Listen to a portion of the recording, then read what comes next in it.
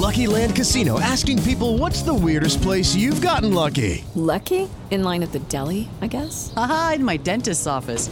More than once, actually. Do I have to say? Yes, you do. In the car before my kids' PTA meeting. Really? Yes. Excuse me, what's the weirdest place you've gotten lucky? I never win and tell. Well, there you have it. You can get lucky anywhere, playing at LuckyLandSlots.com. Play for free right now. Are you feeling lucky? No purchase necessary. Void where prohibited by law. 18 plus. Terms and conditions apply. See website for details. Whether it's Baker's Simple Truth Turkey or mac and cheese with Murray's English Cheddar or pie made with fresh Cosmic Crisp apples, there are many dishes we look forward to sharing during the holidays. And Baker's has all the fresh ingredients you need to turn today's holidays into tomorrow's memories. Baker's, fresh for everyone. Choose from a great selection of digital coupons and use them up to 5 times in one transaction. Check our app for details. Baker's, fresh for everyone.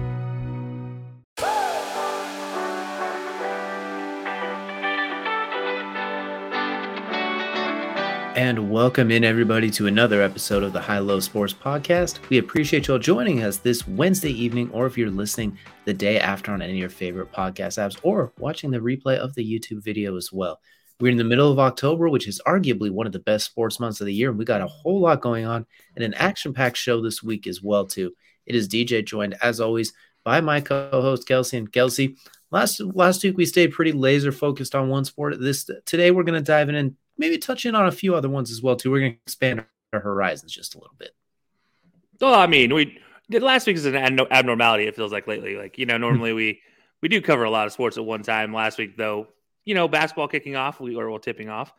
We had to get rid of some of those stories and that we had kind of pushed aside, if you will, in the off season. And now we did that. So now we get to go back to what we normally do. This is the fun times. We've had plenty of upsets in college football this last week. You had some surprises in the NFL weekend. NBA tipped off yesterday. So there's already some wild stories to talk about. And let's not forget the MLB playoffs, in which we saw a Game 5 from the youngest, least paid team in the MLB going against the highest paid franchise historically in the MLB. So we just had some wild playoff situations and lots to talk about. So it'll be fun. This will be a fun episode. Definitely lots to talk about, and some very questionable pitching decisions there as well, too. But we can go on all day about all of this as well, too. What I do want to say, though, is we talked a lot of NBA last week previewing the season. For those of you who complained on our TikToks and our YouTube shorts about some of our picks, keep in receipts. So if any of those come true, we're coming for you. Hope you're ready for it. You better want to delete those now as well, too. So giving you your fair warning now. But here's the thing. We'll take the heat if we're wrong, but at the same time, you better take the heat if you're wrong, too. It's a two-way street.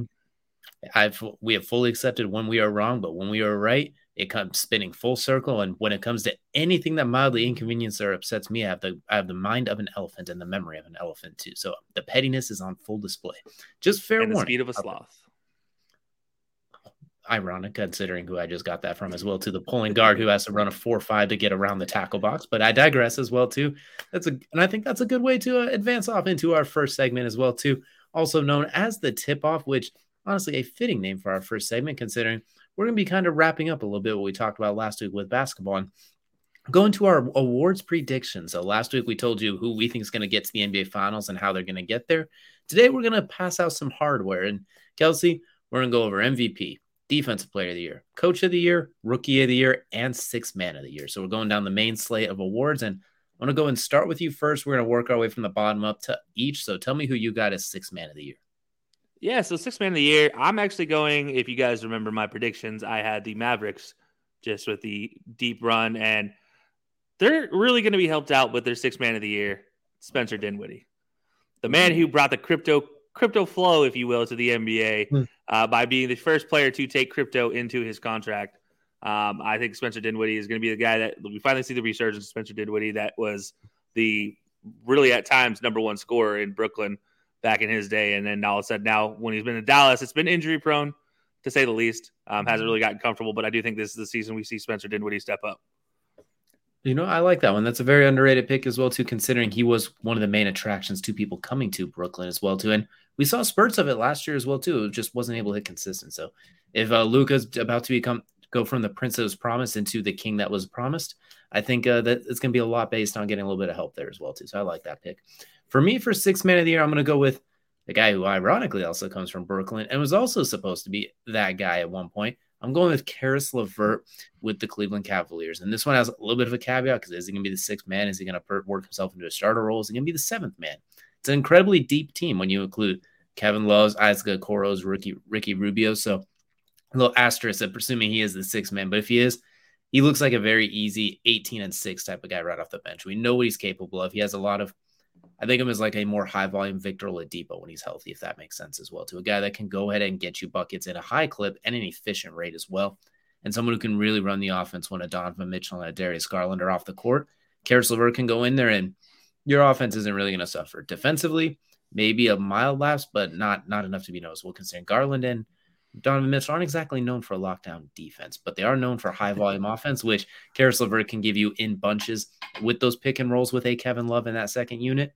Give me Caris LeVert for a sixth man of the year. Almost, I don't want to say like Manu Ginobili used to do because that's some really high praise, but in a similar type of fashion where it's like, all right, sixth man comes in and it is his unit. Everybody works around him, if that makes sense. Not just a Jamal Crawford who comes in and go get buckets and everybody else do everything else. I think Caris LeVert will be the captain of the ship when he comes in. Yeah, no, I like that idea. I mean, that's really, you got to imagine that's what his best role should be anyways, is that kind of leader of the second union, the guy that just comes in, and you always have one. You always have the guy that just comes in and gives you buckets. And I could 100% see Caris LeVert being that dude, especially considering he is a walking bucket at times. Absolutely. And a guy you can run the offense through as well. My only question is, does he lose out because of Kevin Love or somebody else that's quote unquote a six-man type and taking a little bit of his steam as well too? So that's something we'll have to keep an eye out for. Next up, we're going to go to Rookie of the Year. And Kelsey, I'm going to go and start with a guy that I think you like a lot as well too. I'm going to go with Keegan Murray is who I'm going to have as my Rookie of the Year. The Sacramento Kings first-round pick, very versatile forward as well, could play a little bit of 3, a little bit of 4, maybe even be able to slide into that 2-guard spot if you want to go with a massive lineup. Standing at about 6'8", I think he's very versatile, has a lot of room to grow, obviously, but I think De'Aaron Fox, you got Domantas Sabonis, like you got guards in abundance in Sacramento, which is why they're getting rid of guys like Buddy Hield and Recklessness all over the place. I think him and De'Aaron Fox could form a nice 1-2 duo as well, and honestly, as you can attest as well as anyone, the Kings really aren't going anywhere right now. So there's going to be a lot of green lights, if you will. So I think that, and we'll see. Mike Brown, he's usually one to try just about anything. If it works, then he'll keep doing it almost to a fault. But if it doesn't work, he'll honestly probably keep giving you another light. So I think there's going to be a lot of green lights, and I could see Keegan Murray starting to benefit and grow off of that as all eyes are on De'Aaron Fox. All right. I respect that. Look, it was tough for me not to go with an obvious pick for Rookie of the Year. I got to be honest and say that. I did want to go somebody like what you just did with Keegan Murray, Paolo Banchero, Jaden Ivey, Jabari Smith Jr. Any one of those guys I could have easily gone, especially Jabari Smith. I really feel like he's going to have a good year. But I'm actually looking at a team who got rid of pretty much everybody that's standing in the way of this young rookie to come in, except for Kelly Olynyk. Kelly Olynyk's the only piece that is still there in front of him as a center role. And that's the Utah Jazz's Walker Kessler out of Auburn. I have him coming in. A kid that was a stud in college, honestly, just overshadowed by Jabari Smith Jr. Did it for 4 years. Walker Kessler is a defensive offensive player. He excels on protecting the rim. And we all know about Utah defensive players protecting the rim. They seem to get pretty good nominations for defensive player of the year or some kind of defensive role in that situation, and all defensive team, you name it. So I do think he has an opportunity here. He is technically second string right now. But again, it's Kelly Olynyk we're talking about in front of him. It doesn't take much to replace him, especially when you look at the rest of that roster. It wouldn't surprise me if they run a Kelly Olynyk at a 4 and a Walker Kessler at a 5 at times in that roster and let Walker Kessler work on him. So if you guys are wondering the odds here, DJ's odds for Keegan Murray, plus 500 for Rookie of the Year. The odds for Walker Kessler, plus 8,000. So maybe throw $5 on that and see what you can get. All right, so we're going to name this Kelsey's best bets is what we're going at right now as well. That's an interesting one as well, going with not even the best player coming out of Auburn this year, but I do like it. I mean, there's a lot of green lights in Utah, as you mentioned. There's a lot of, we are learning this year. We're going to try some things, and he might try a lot of things that work out. I just think if you look at Houston, there's just too many young studs in Houston that are going to demand the ball. There's too many in Houston to demand the ball. Jaden Ivey is sitting there in Detroit. I don't know. Again, you have Cade Cunningham still working there. You have everything young and working in that team, but at the same time, does he get enough burn? Paolo Banchero, again, the Magic, we see forwards go there all the time and just don't do much. And then beyond that, it's a bunch of guys that I honestly don't really feel comfortable with and that don't have a full skill set, whereas Walker Kessler has that full offensive, defensive skill set that you like. Yeah, absolutely as well, too. And, every time Utah's coming, we have to mention what's going on in Utah with the whole Brian Windhorst meme as well, too. Every single time it's mandatory. So, hey, and by the way, shout out to the Jazz, to the most random, underrated color scheme change up in the NBA this offseason. If anybody hasn't noticed it, I don't blame you. It literally took me going and looking at their preseason jerseys to figure it out. They changed it now. It's now black and highlighter yellow. By the way, and then they're bringing back the throwback purple mountain uniforms for their one of their third alternates. So, all right, yeah, Utah. There's something going on in Utah. They may not win a lot of games, but they're going to look really good doing it at this rate as well. So That is what we have for rookie. Let's go on to coach of the year. A very interesting award this year as well. As I look at it, I'm going with an old face in a new place. I'm going to go with Tyronn Lue with the Clippers. I think everybody, knocks on wood, is expected to actually be healthy within the first 6 months of the season for the first time since they brought everyone together. It feels like you'll have Kawhi Leonard, you'll have Paul George, you'll have John Wall in addition to that as well. They've been a pretty good team the last couple of years, despite the mess that they are. I think now this is kind of the chance where they finally can put it all together and be, I don't want to say a force, but a really, really good unit as a whole. Kawhi is going to have load management, quote unquote. Paul George will probably have a little bit too. John Wall, considering he's had his Achilles and knees explode several times last few years, will be on load management. So you'll see a lot of different lineups, a lot of different players get burned. And I think that'll tilt it in Tyronn Lue's favor, considering I think we both have them finishing as a top 3 seed in the West as well, too. So I think that'll do a lot for them as well. So give me Tyronn Lue finding a coach of the year nomination this year. Okay. All right. I respect it. Yeah, I definitely respect it. I don't know. I have no. We're looking for any reason to say that's a terrible idea, but it's kind of hard. It's hard to be like, okay, I may disagree, but it's not terrible. Yeah, no. So it's, I mean, it's not terrible at all. My pick is probably a lot more further out there than yours is, and again, this goes back to the way I have this team performing this year, and again, I talked about them in the playoffs and what they're going to do, and I'm going to ride with that, and that's I already put one player from this squad in there, and that's Spencer Dinwiddie. So if you guys know where I'm going here, going Jason Kidd, coach of the year. And I feel like if we're going to see the Mavericks have an excellent year led by Luka and Spencer Dinwiddie coming and playing, and it's going to be a great coaching job to get this team into a 4 seed or higher, period. Like I can just end the sentence there and it make everybody's like, okay, yeah, like that's true. Because it's not easy in the West to try to make a team like the Mavericks, who does have very obvious holes in their team, that if you can coach through those gaps and you can coach them well, then you can make it to the playoffs in a top 4 seed where they get a home court series. I mean, that's a fantastic job as a coach. Like congratulations, you're well deserving of a nominee. So that's where I'm going with this. And so Jason Kidd is my coach of the year this season.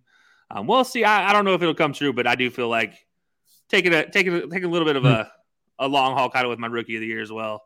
I'm just going to go Jason Kidd here. I like that one as well. And I think they're going to be big movers around the trade deadline. I think they're going to make a move for somebody too, especially to come off in a pretty good, come out of the gates firing, but maybe struggle against some of the other teams. I can see them making a move and maybe, let's see, DeAndre Ayton still disgruntled or something like that as well too. I can see them being somebody in the market to add another player, which will bolster his odds as well. So I like that one a lot as well. Next up, we're heading over to Defensive Player of the Year, that arguably one of the more highly contested awards in recent memory as well too. It seems like every other year there's one where it makes you scratch your head, or you're like, that's cool, but I feel like this one has more buts than any other award so far. So Kelsey, we're going to start with you. What are you looking at for Defensive Player of the Year? So Defensive Player of the Year, I feel like this guy keeps getting shunned from an MVP at this point in time, another MVP, I should say. But, he's going to have a great year, but he's just going to be outshadowed by the MVP. But he's still a fantastic defensive player. And if you guys know that, it pretty much limits this down to like 3 or 4 guys in the NBA that could be good enough for an MVP and Defensive Player of the Year. That's going to be, in my case, Joel Embiid.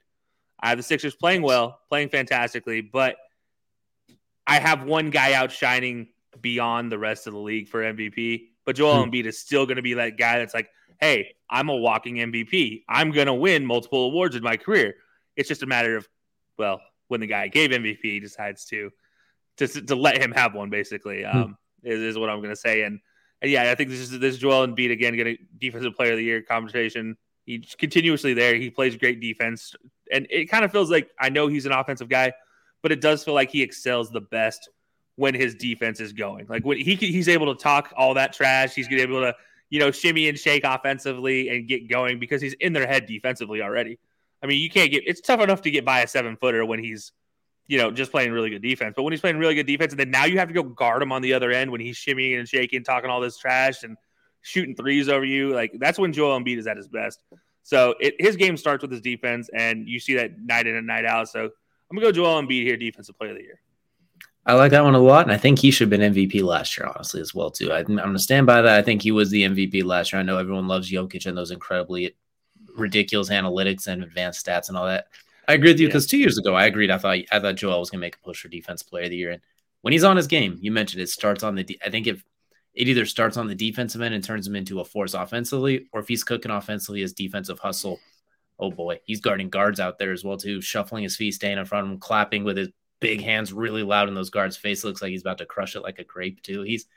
If he can stay healthy and James Harden can beat James Harden, that basically, honestly, hey, they can do what they did on night one. Let's just put it that way. Yes, if they can do that, and James Harden's not shimmying and throwing up bricks, but just kind of playing basketball, take a little bit of the pressure off.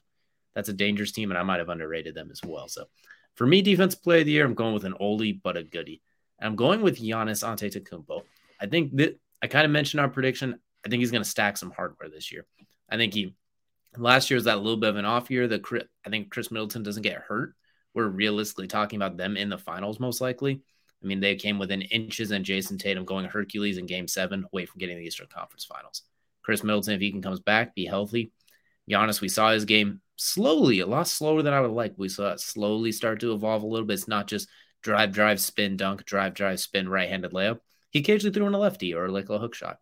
I think this year he'll expand on that just a little bit, and I think his usage rate offensively is going to not decline, but it's going to mitigate a little bit, and he'll concentrate a little more on defense. So I'm going to go with Giannis. I'm going to go with an oldie but a goodie because I think Rudy Gobert and his defensive advanced stats aren't going to be as ridiculous this year to where everyone's like, oh, the numbers, analytics, oh my goodness, Rudy Gobert.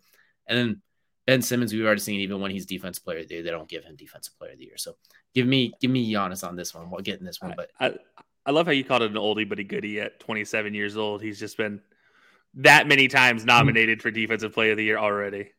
An oldie but a goodie is in more of a 2-year throwback, even though it feels, considering what's happened in those 2 to 3 years, it feels like an eternity. So now we're going to the big one, the granddaddy of them all, if you will. We're going to our MVP predictions. And Kelsey, we're going to tip this one off with you. Who do you have taken home arguably the most coveted award besides Finals MVP? Yeah, so if you guys, again, I'm going to go back to when he talked about my playoffs. You guys heard me talk about Luka and how dominant he was going to be and this and that and the other thing. But, he was just going to be outshadowed in the regular season by this one guy who just when he's feeling himself, when he wants to be MVP, he can be MVP. We all know his offensive prowess. His defensive prowess is the one thing I think he decides he wants to take off on sometimes. But we saw last year's playoffs, he stepped up and played some fantastic defense, and that was really the kind of catalyst for that team to make as big of a push considering all the other issues they had. And this is Kevin Durant, probably one of the greatest players in the world right now. And honestly, 3 toes away from an NBA Finals appearance last year. And you look at that and you're like, all right, well, what can he do to impress us next year? Well, maybe step up that defensive game again. Maybe it's time to have that defensive performance that you've been hoping Kevin Durant would do, like where he's just like, you know what? I'm not just going to break you down offensively and score 30 over your head. I'm going to score 30 on your head and then hold you to 10. Like, that's what I'm going to do. That's the KD I want to see right now. And that's the KD we saw in the playoffs. So he just, turned it on, and it was fantastic to watch. And I think this is going to be the year that we see that full KD, especially when you look at the rest of that roster. He's going to have Ben Simmons really holding down a lot of that defensive effort. So he's able to kind of play that secondary, like kind of center field ball hawk on the backside type of situation. Kyrie is going to be on ball guarding everybody as long as he can play, and stay healthy. He's going to be on ball guarding the number one guard. So that leaves KD basically guarding the third best player, and that's going to be a bailout pass. And that just opens up the door for steals, for backside blocks, for everything he does well defensively to allow him to succeed. And that's going to provide his offense is just going to be that much better because he's not so much worried about one-on-one defense. So, yeah, I think KD is going to be going to be the MVP this season. We're going to see one of the most prolific years we've ever seen from a player in the current era of players. If that team can stay healthy, that is the biggest. If they stay healthy, and Kevin Durant can play a good amount of games, and he's coming for revenge after getting swept in last year's final. Give me 55 games. If the big three can play 55, at least 50 games together this season, I think this is the performance we'll get. And if he can give you 65 games even by himself with revenge on his mind after last year getting swept by the Celtics, and people are saying Jason Tatum more or less ran him around the court, and he has a little bit of chip, quote unquote, chip on his shoulder, comes in with a little extra head of steam.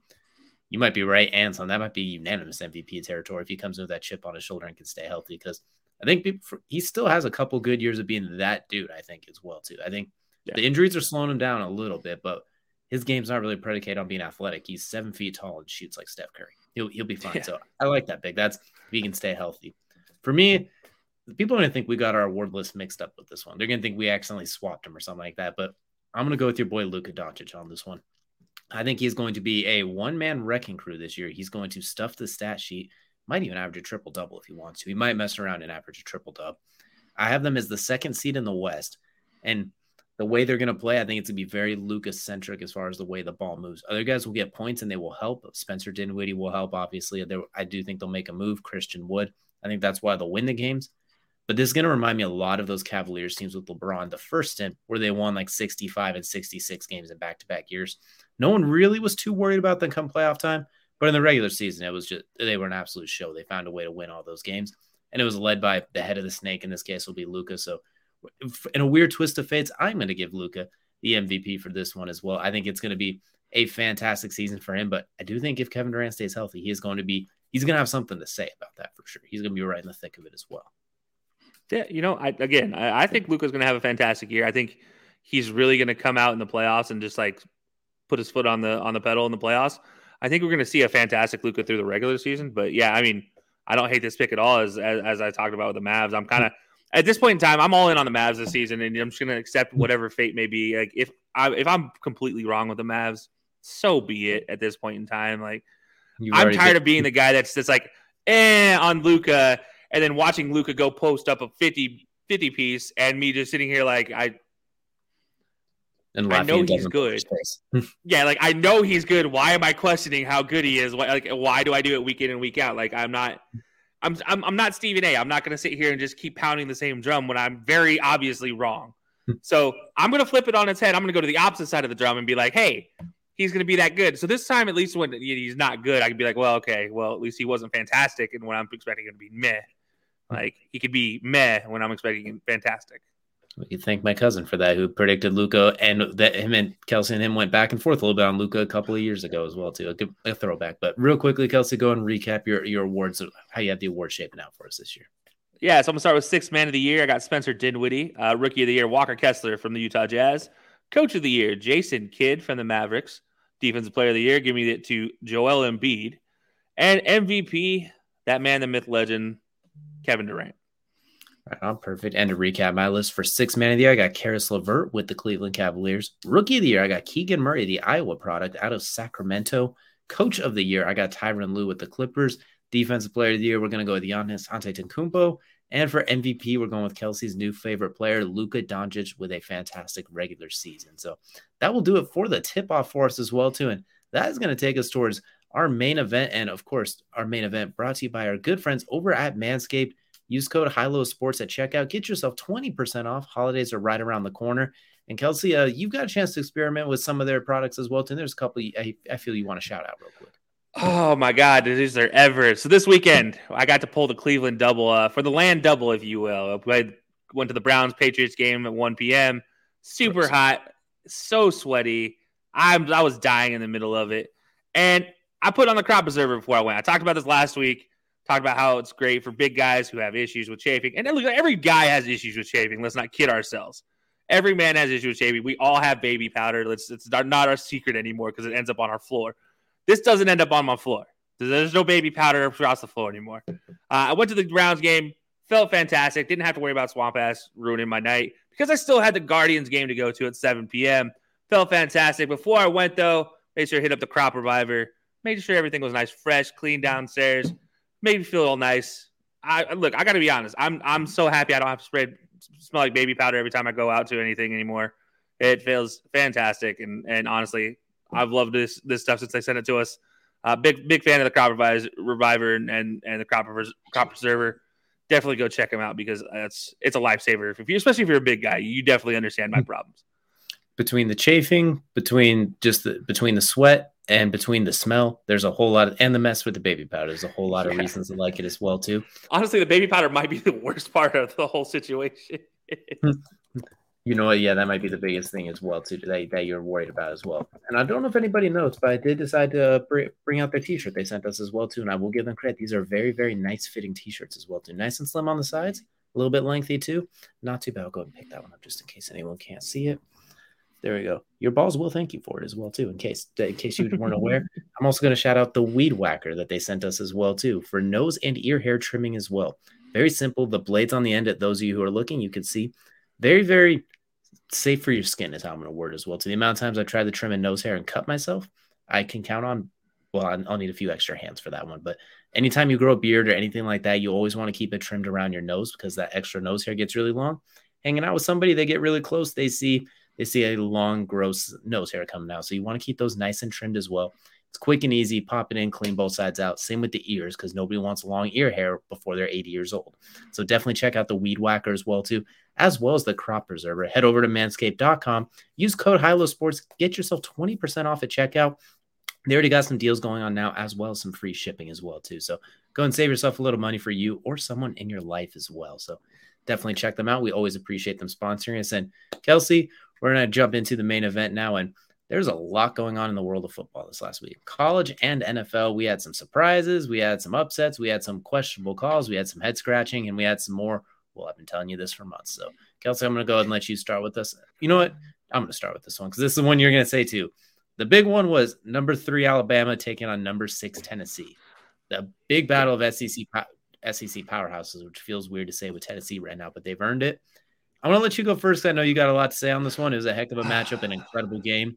What are your first thoughts and reactions from it? Look, if you've been questioning anything we've been talking about with Hendon Hooker for the last 6 months to a year, since even we were talking about him as a potential guy coming out last year during the draft process, how you kind of wish you'd have another year, maybe you have one more year in college to perform and see what he can do coming out the next year. Well, he has that extra year.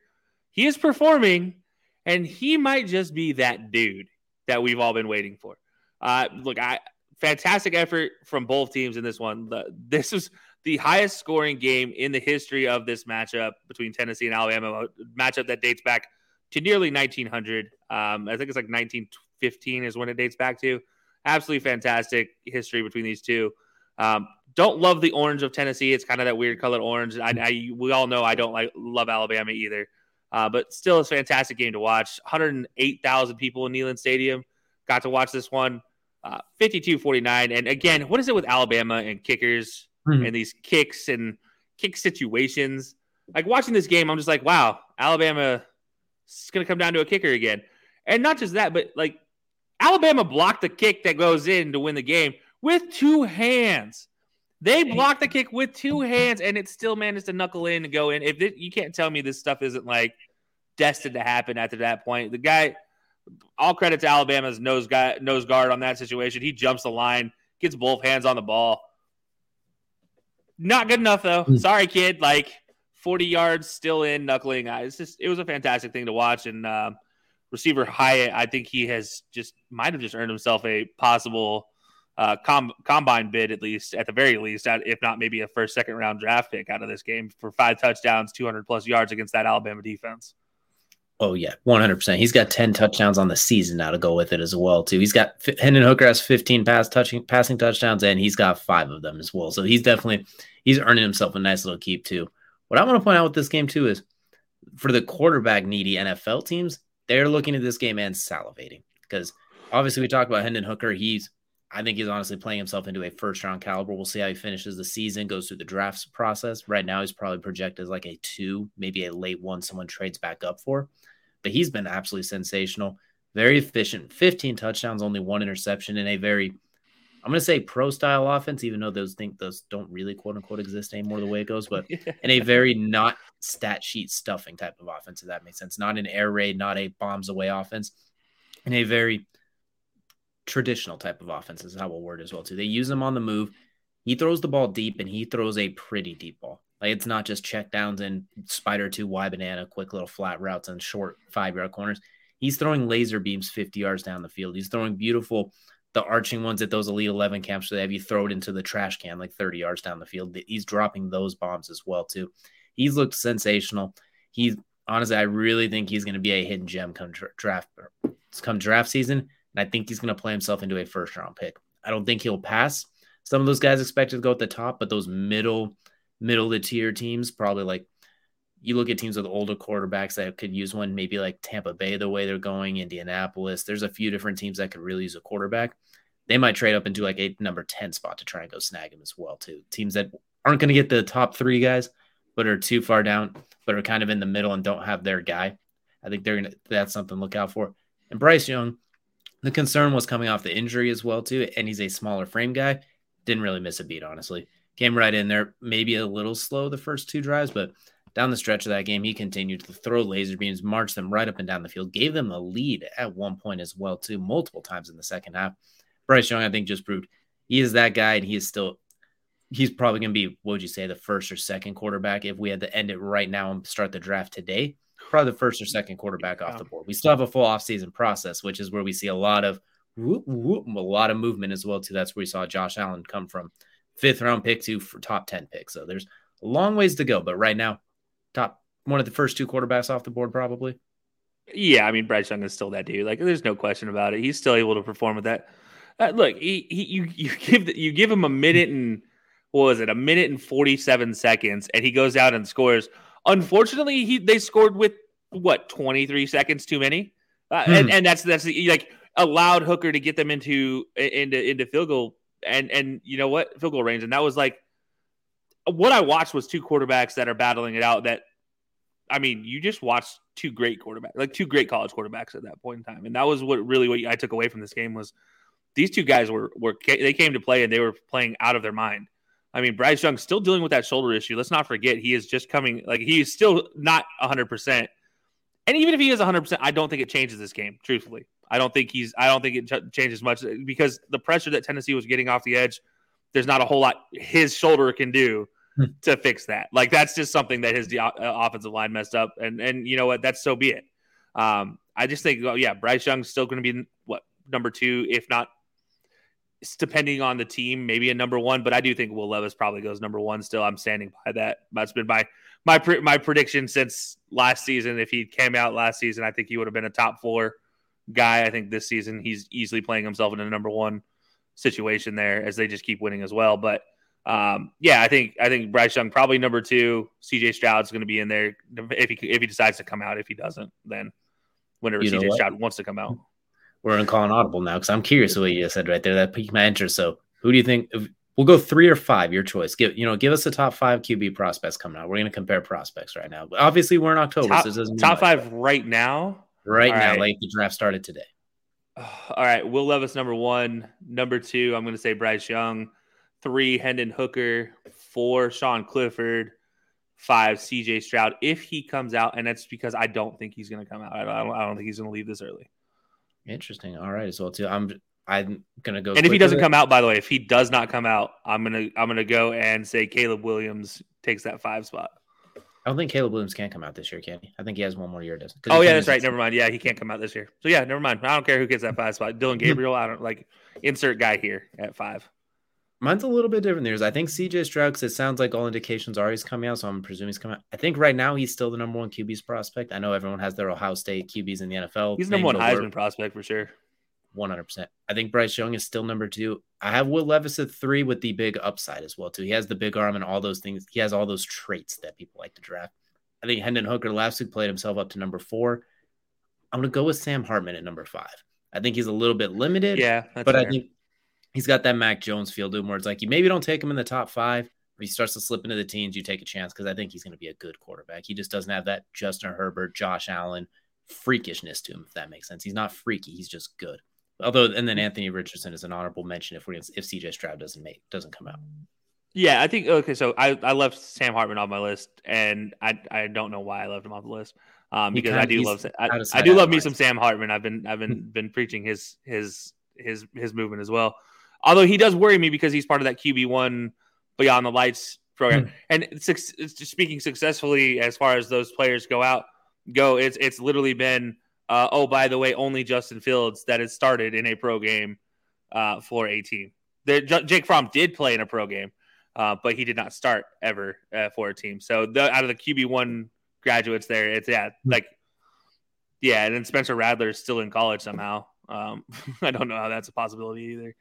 That's a whole nother mess in itself how that one's played out as well. But I think we kind of agree on them. But speaking of quarterbacks with freakish talents, I'm gonna take us into our next game that we're looking at. We're gonna look into the matinee of the NFL's week, if you want to go with Patrick Mahomes versus Josh Allen, Bills versus Chiefs. Everything we said kind of about the Hendon Hooker Bryce Young thing, copy and paste it here, just a little bit lower scoring. Everything we kind of mentioned there, a fantastic display from Josh Allen and Patrick Mahomes. And my biggest takeaway from this is the gap for number one quarterback, arguably with Patrick Mahomes, Josh Allen, it's a lot smaller than a lot of people think it. I think you can make a case that Josh Allen might be QB1 in the NFL right now. I think he showed it a lot in that game because not only can he make every single throw, when he runs the ball, he looks next to Lamar Jackson, and he might be the second best ball carrying quarterback in the game as well as being arguably the second best throwing quarterback as well. So I'm going to give you your thought on that as well too. Which part? Which part of the? You think Josh Allen has closed that gap with Patrick Mahomes, and what were your thoughts on that game? I was like, well, okay, so that was my thing. Is like, okay, so yes, I don't think there's ever really been much of a gap, in my opinion, between those two as far as quarterback talent goes. I think the biggest gap has been on the talent surrounding the two, mainly offensive line talent, and then also the allowance of a coach in Andy Reid to allow his quarterback to do whatever he wanted. I think Josh Allen, if he was given the same leeway as Patrick Mahomes throughout his career, we'd be looking at the exact same situation from the two. I think if you flip Josh Allen and Patrick Mahomes from day one, and Patrick Mahomes is a Bill, Josh Allen is a Chief, I think you have the exact same growth between the two. I think you see exactly where Patrick Mahomes is now is where we'd see Josh Allen. Where Josh Allen is now, we'd see Patrick. And I think that's just a difference between the situations they were asked to go through. But yeah, I definitely think Josh Allen, yeah, sure. I will say, yes, he has closed the gap, if you will, in this. And I don't think there's ever been much of a gap, but I think whatever gap is there, he has definitely closed in on it. And I think it's because of the way he's learned to do it. He hasn't had now he has Stephon Diggs, but he didn't have a Stephon Diggs if you will. Whereas Patrick has always had a Travis Kelce and Tyreek Hill until this year. And I don't know if it's because we're seeing a step back, maybe, or we're seeing an evolution of Patrick. I like the evolution personally. It doesn't work well for my fantasy football teams, but I love the evolution, what I'm watching on the field with Patrick, where he does check it down a lot more. He does he just hits the open receiver. We're not seeing as many, I'm going to scramble left, I'm going to scramble right, and then I'm going to throw it 50 yards downfield because Tyreek down there somewhere. No, it's none of that. It's like, all right, I'm going to start scrambling right. I'm going to keep scanning. That is Scantling on a comeback route. Boom. Like that's how efficient he is. And it sucks for my fantasy team. But you know what? It's fantastic to watch from a quarterback growth aspect because he's no longer just, riding the Brett Favre machine. Whereas with Josh Allen now, he's like, hey, I have Gabe Davis who's evolving into a high-quality number 2. I have Dawson Knox who's in a high-quality tight end. And I'm going to just, you know what? Maybe screw it. They're down there somewhere occasionally. And it's worked out pretty well for him so far. So I do think, to your point, to your question of, yes, has Josh Allen closed the gap? Yes. And I do think at the same time, I think between the two teams, I think we're looking at two of the best teams in the NFL still. I mean, the Bills and the Chiefs. I don't think there's any question of that. I think both teams are just so good at what they do. And that defense for the Chiefs has absolutely just evolved to a point where I don't think any of us expected, really. I will say, too, the one thing that, Patrick, you could tell he misses Tyreek is when he does do those scramble drills as well, too, because it feels like whenever he does the scramble drills, it's only Travis Kelce he's looking for, because every time he throws to someone else is when things go bad, it feels like, as well. Like we saw it in that Bills game. In the red zone, you're right there. You try and force it up to Marquez Valdes-Scantling and give Kaiir Elam an interception. We saw it down the stretch there. Starts the scramble drill, forces in the coverage. So I think he's still adjusting a lot. And I think I'm curious. It's nice to have to force it to Travis Kelce, though, and he can still get 4 touchdowns in a game. So that's nice to have a guy that you can still force it to, and they still get 4 touchdowns. And I'm curious to see, because we imagine these two are going to meet again in the playoffs. I'm really curious to see what that one's going to look like, because the Chiefs defense wasn't 100% healthy, but neither was the Bills either. So that's a very, very interesting matchup looking forward ahead as well, too. And I for one can't wait. I hope somehow they meet in the first round. Just, it doesn't make sense, but I want to see them just meet right away. I don't want anything left to fate, not letting anybody accidentally screw up or get in the way. Nope. I don't want to see him. I want to see now. That needs to be my championship game. I want that to be the championship game. I don't want to risk somebody getting in the way. I'm nervous if they're the 1 and the 2 seed, for example, and somebody intervenes like a little shit slapping goblin or something like that. I don't want anybody getting in the way. You don't want the Colts to be there to possibly. Oh, they're not getting in there. They're not a thought. I'm talking about like the Ravens or the Bengals if Joe Burrow gets hot, or the Dolphins with randomly Tyreek and Jalen Waddle out there somewhere. I'm talking about good teams. We're not talking about that trash team that you just mentioned. I still have the Colts. The Colts are still a possible playoff team right now. They are a possible division winner at the end of the season. They're sitting at the 7th seed and they play for the top of the AFC South that they're with the Titans this week. So we'll see. But we'll see. I'm talking about good teams right now, and I want to see those two. I don't want anyone to get a playoff ranked team is not a good team now. Okay. It's week 5, week 6, whatever. We'll see. A team that lost 24-0 to Jacksonville. We're going to keep that. They beat the Denver Broncos. Like, that's, as you can attest to, that is not an accomplishment. Hey, somebody's got to beat them. Everybody's beating them. What are you talking about?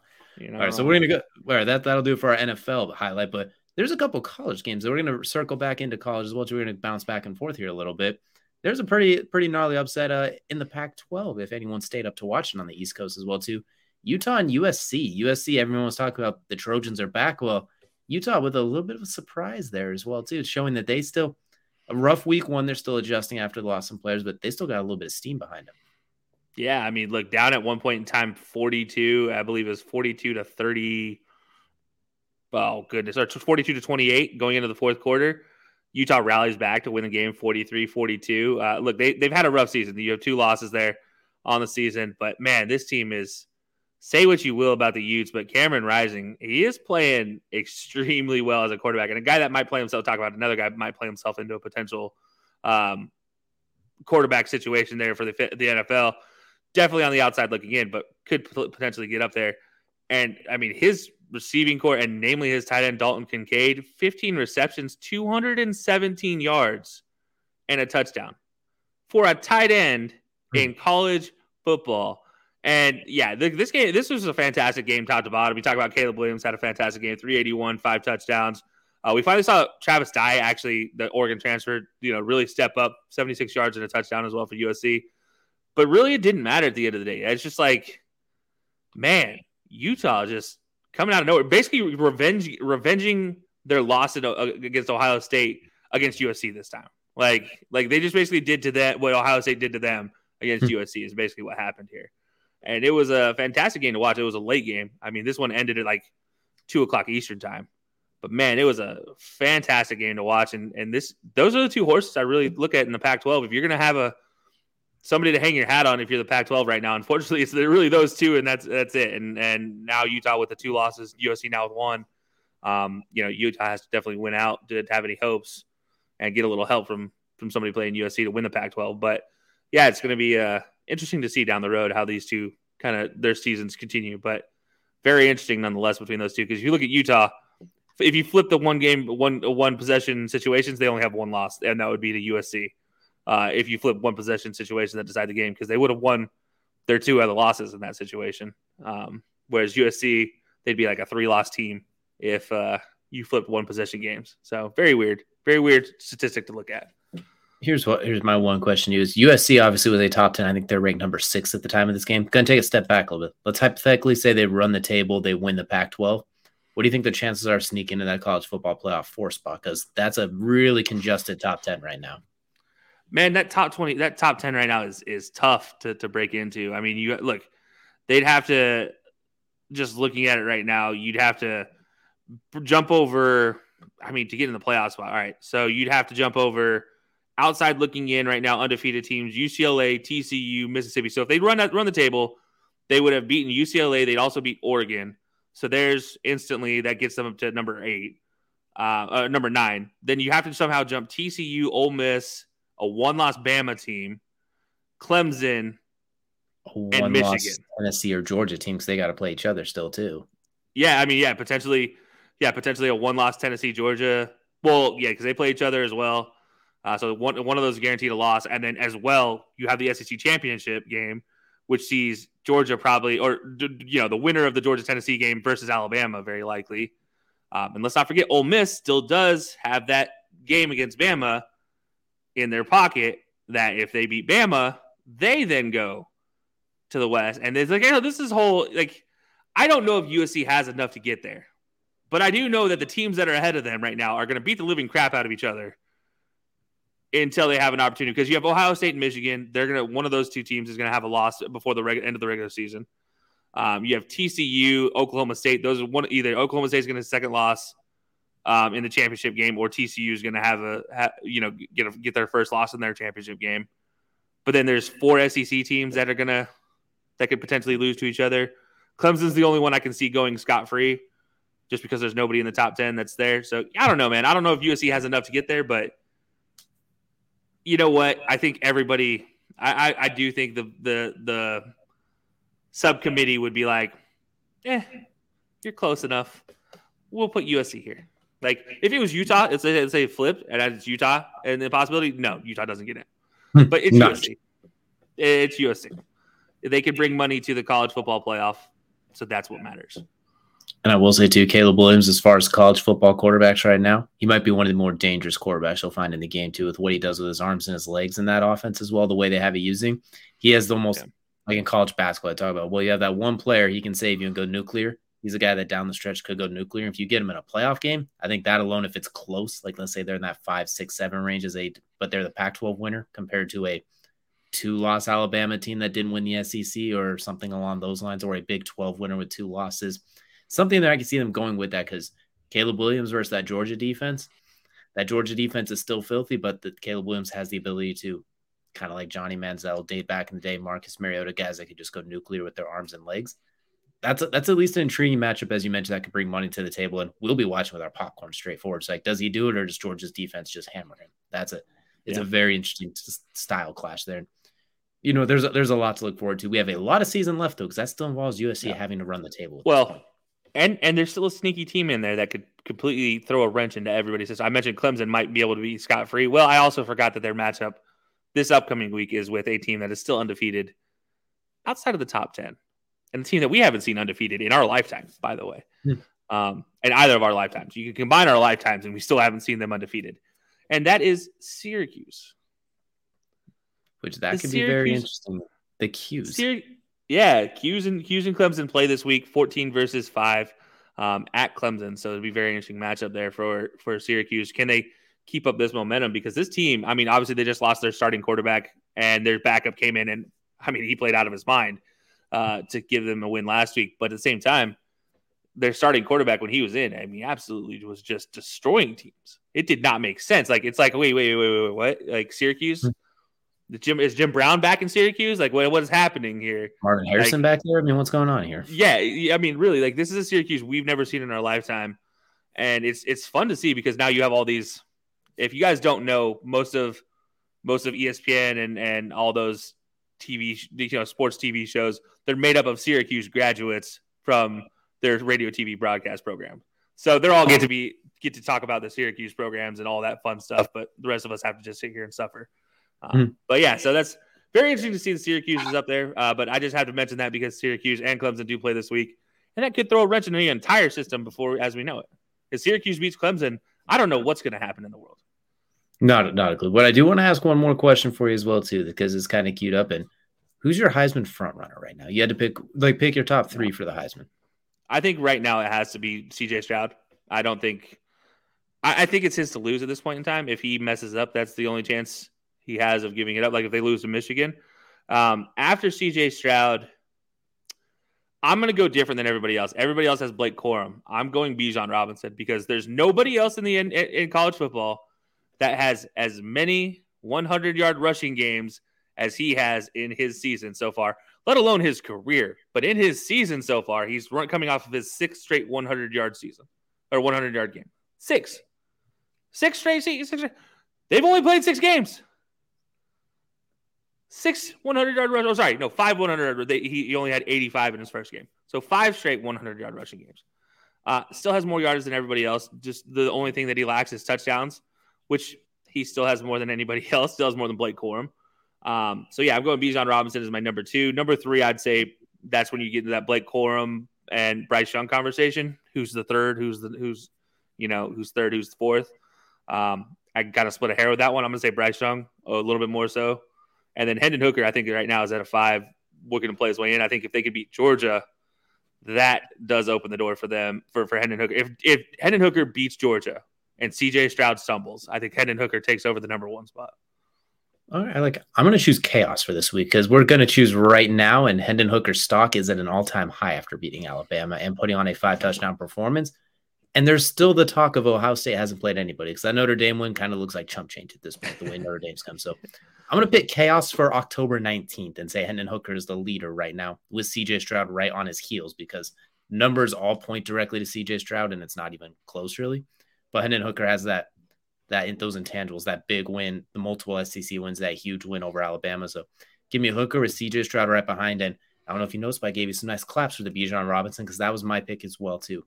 The only game you didn't really thrive in was against Alabama when your starting quarterback went down and your backup quarterback had 1 leg. So he played against 14-man boxes the whole time. Not a whole lot you can do there. But otherwise, he's been absolutely sensational.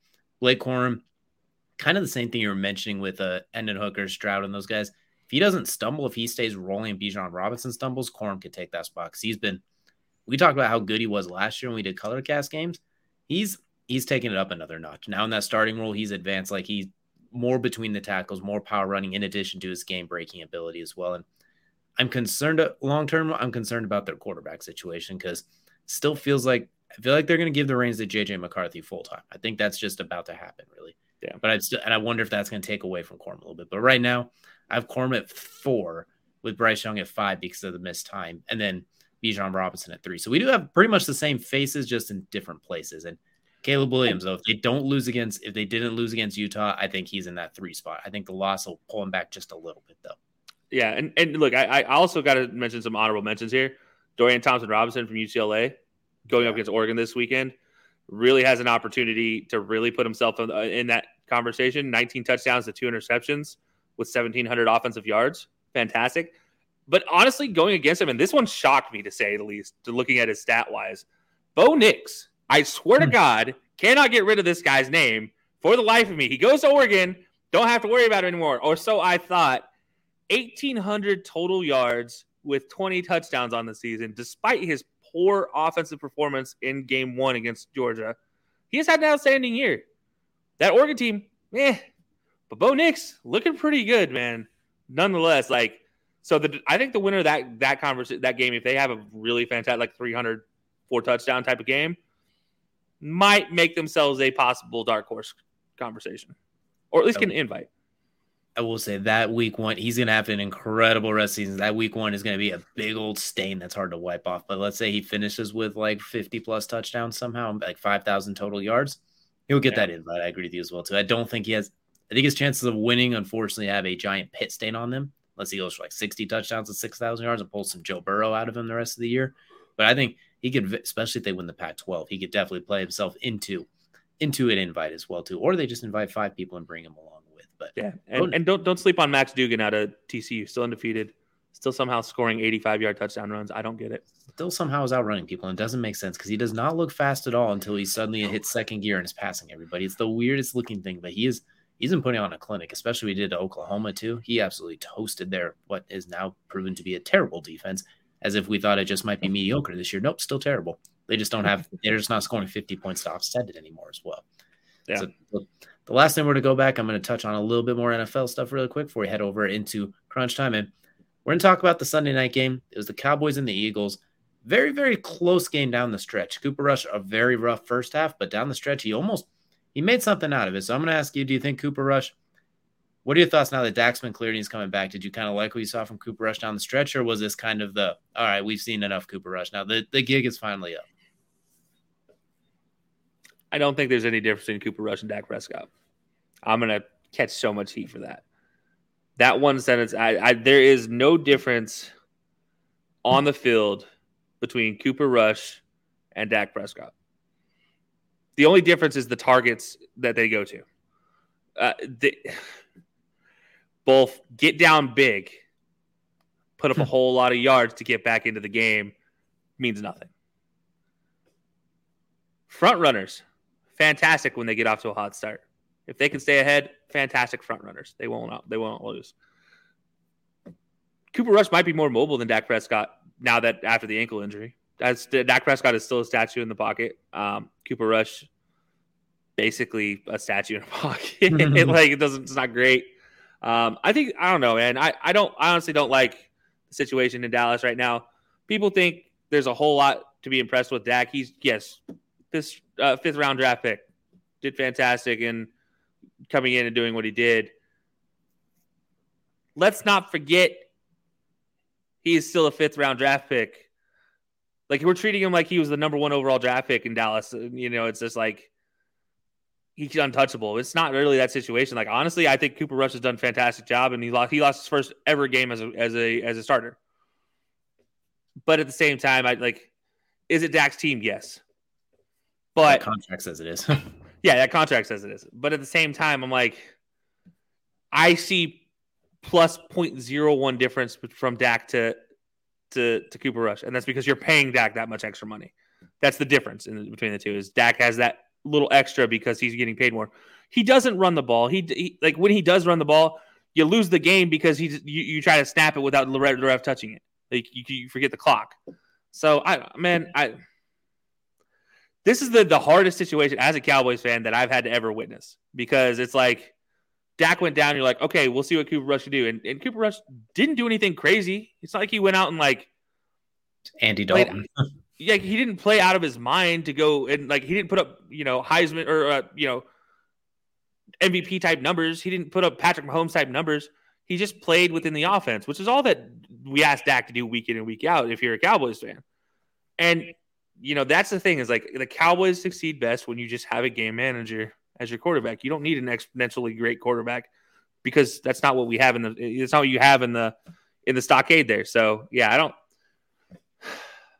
it hurts me to say this, but I don't think, I think net difference between Dak and Cooper Rush is going to be negligible. Don't be surprised if Dallas goes on a 3-game losing streak when Dak comes back though. The one thing I did like when that Cooper Rush is we saw a healthy balance of Zeke and Tony Pollard as well too. Like Pollard was getting a fair amount of carries, and obviously Zeke's going to get 18 every time, and Tony's going to get 10. But they're both finishing with about 80 yards total, which is kind of what you expect in the Tony Pollard with the potential more of a receiving threat as well. I hope they find a way to keep that going. I hope it doesn't turn into bombs away like they tend to do with Dak a little bit, because he is their guy. They kind of tend to let him go 5 wide and kind of run everything. I like it. I agree. I like it better when they simplify things, to quote Aaron Rodgers. Simplify it a little bit. Just play within the offense. If the offense is structured a certain way, just play within it.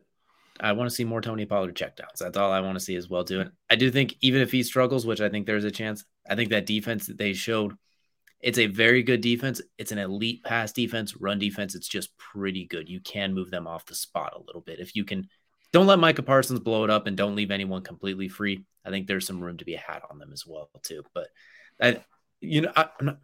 it's tough for the Cowboys because now the NFC East is suddenly weirdly competitive on top of it as well, too, minus that mess in Washington. But suddenly the Giants and the Eagles are both now good on top of it as well. And we know nobody wins the NFC East in back-to-back years. So it might be a little bit of rough sledding because of that as well. So something to keep an eye on as well, too.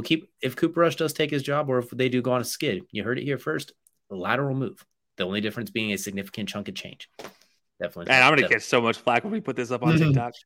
You know what? They're still yelling at me over NBA preseason predictions. So you know what? The flack is the flack. But that is going to do it for our main event. Lucky Land Casino, asking people, what's the weirdest place you've gotten lucky? Lucky? In line at the deli, I guess? Aha, in my dentist's office. More than once, actually. Do I have to say? Yes, you do. In the car before my kids' PTA meeting. Really? Yes. Excuse me, what's the weirdest place you've gotten lucky? I never win and tell. Well, there you have it. You can get lucky anywhere, playing at LuckyLandSlots.com. Play for free right now. Are you feeling lucky? No purchase necessary. Void where prohibited by law. 18+. Terms and conditions apply. See website for details. Hi, I'm Maria. And I'm Mike. And we're Team Ready. Black Hills Energy knows your home is where your heart is, so they want you to be ready. It's all about keeping you safe, prepared, and making your home as energy efficient as possible. Everything from how to weatherize your home to how to stay safe during extreme weather. Be ready for anything. Go to blackhillsenergy.com/team ready. That's going to take us into Kelsey's favorite part of every show. That is Crunch Time, where we get a chance to go on a little rant, a little recap, or a little bit of rankings, a little something really quickly that's on our mind in the sports world. And Kelsey, what do you have on your mind? Man, I don't have really much. I got to be honest. I'm kind of an empty slate at this point in time because it's been a weird couple of weeks. But I'm just gonna say baseball's fun again. You know what? Yankees continue to be classless to their own players. Yankees fans continue to be classless to their own players as they made fun of their own players as they were leaving after the Game 5 postponement, which MLB handled horribly. But you know what? So be it. The Yankees fans are going to continue to do Yankees fans things. We're just here for the rest of the games. We're just here for the actual on-field experience. And I got to say, Guardians, man, that's a team to watch out for in the future if they could just splash a little bit of money on the team. Just drop a fourth of what you're paying right now, basically. Just anything like that. Just add a little bit more on top of it. They'll steal some of the Browns' money. They're not using it very well right now. Just take some of that as well. That'll be fine. The one thing I'll mention looking forward to this week is a big UFC fight card coming up, UFC 280. Charles Oliveira take on Islam Makhachev. A fantastic matchup between almost undisputably the two best in the world in that division. But there's more, as you have the bantamweight title on the line with Aljamain Sterling and TJ Dillashaw, and a potential number one contenders fight in that one with Sean O'Malley versus Piotr Jan, and a big matchup at lightweight with Beneil Dariush versus Mateusz Gamrot. The guy nobody wants to fight, and Dariush in his top 5 rankings, like, feed him to me. So there's a lot going on in the fight world. I can't wait to see that. And that main event is an incredible matchup, and part of me is hoping Oliveira wins comfortably, calls out Khabib, and maybe forces Khabib's hand to be coming out of retirement, because Khabib's been talking a whole lot since he retired. Islam's his boy. He'll be in his corner. If Oliveira chokes him out, then walks over to the corner and points at him, we can have some fireworks. And I'm really hoping for that. I'm hoping for even more chaos than we had earlier, talking about the Heisman race. So definitely looking forward to that fight card this weekend. But that'll do it for this week on the High Low Sports Podcast. We appreciate you guys checking in. We will see you guys again next week.